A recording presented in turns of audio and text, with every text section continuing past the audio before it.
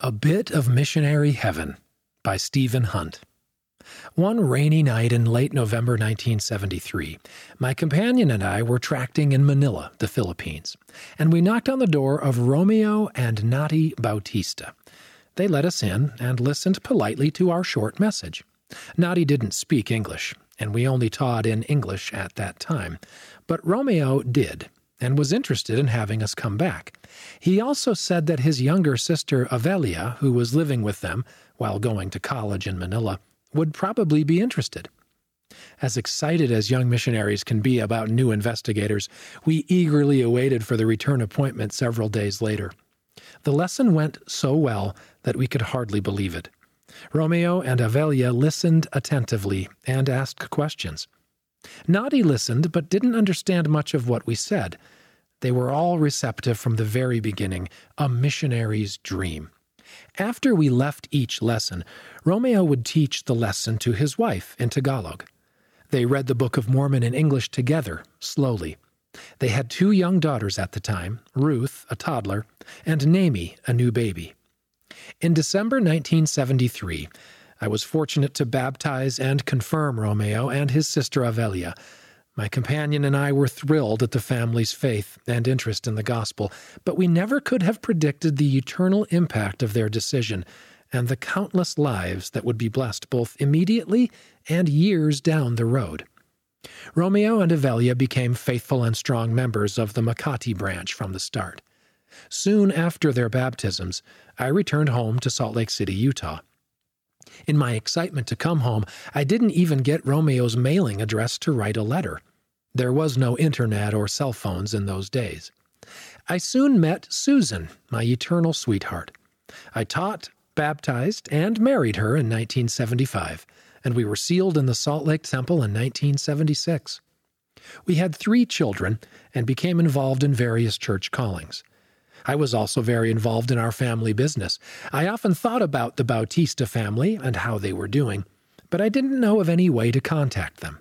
Then one special day in 1997, I received a letter from a Mrs. Avelia Wittenberg, postmarked from Mackay, Queensland, Australia. I didn't know any such person there, but when I read the letter, I learned that Romeo's sister Avelia had met and married a Dutch-Australian man and had been living in Queensland for some years. She had found my old mailing address in her notebook one day while doing some spring cleaning. Avelia and I began a letter-writing campaign, eager to know about what had happened to each other over the past several decades.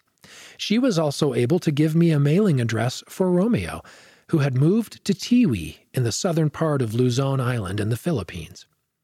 That year, as Romeo and I wrote back and forth, after 24 years of no contact, our old relationship was rekindled.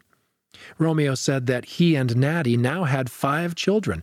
Nati and the rest of the family had been baptized in the years after I returned home. Their eldest, Ruth, had served a mission in the Philippines Davao Mission, and the second and third daughters, Naomi and Joan, were serving missions in northern Luzon and Guam, respectively. They had a 4th daughter, Lynn, who later served in the Philippines Baguio mission, and finally a son, John, who later served in the Philippines Cagayan de Oro mission. My wife and I requested the addresses of Naomi and Joan and wrote to them on their missions. We had never met them and didn't know them at all, but felt such an instant bond that it's difficult to describe in words. It was almost as though they were our own daughters. Through our letters, we rekindled a love for the Bautista family and especially for Naomi and Joan, who were full of the Spirit, working hard as full-time missionaries. In a letter, Naomi asked if she could telephone us on Christmas Day, as her parents didn't have a telephone at the time. With the approval of her mission president, she called on Christmas Day in 1997, and we both just cried for several minutes. I then reminded her that an international long-distance collect call was too expensive to waste just crying to each other. We laughed and had a wonderful conversation, even with her limited English skills. She invited us to come to the Philippines the following summer for her homecoming talk. In the summer of 1998, as Naomi returned home from her mission, I made plans with my 16-year-old daughter to go to the Philippines. We arrived in Manila and met with Ruth. We attended the Manila Philippines Temple together. Then we flew south to her family's home in Tiwi. It's impossible to describe the joy of seeing Romeo and his family again. The deep bond of brotherhood was instantly renewed. We talked and hugged and reminisced. We ate together and read scriptures with his family each night we were there. They were such strong rocks of testimony in their small branch. We attended sacrament meeting in the Tiwi branch and listened to Nami report on her mission. It was amazing. It was nearly celestial. Truly, this was missionary heaven. At that time, Romeo was serving as the branch president of the Tiwi branch. He had been instrumental in bringing the gospel to his extended family in northern Luzon. Romeo took his family to the temple, where Natty and the children were sealed. Now all 5 of the children have been married and sealed in the Manila temple. Several married returned missionaries. Joan was instrumental in converting her boyfriend. She waited with him for a year after his baptism and then married him in the Manila temple. Natty died suddenly in 2007, but the family remained strongly rooted in the gospel. They are thankful for the sealing covenant and know they will see their beautiful wife and mother again if they are faithful. Now there are more than 70 members of the Bautista family who are active in the church. The family and extended family have accounted for 17 full-time missions and 14 temple marriages. Family members have also served as bishops and branch presidents, stake and district presidents, and Relief Society young women and primary presidents and counselors. Romeo's son John was a bishop in the Quezon City area. Ruth's husband was a high counselor in that same stake. Lynn's husband was also a branch president in Tiwi. The Bautista family surely is building a strong legacy of service and strength in the Philippines. My wife and I served a senior mission in the Philippines San Pablo Mission from 2008 to 2010.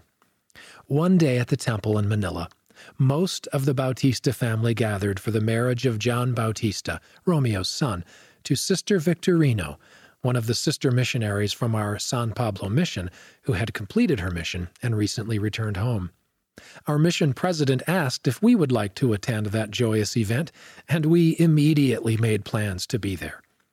My wife knew of my relationship with the Bautista family, but was completely blown away by how many family members there were and how much they loved her.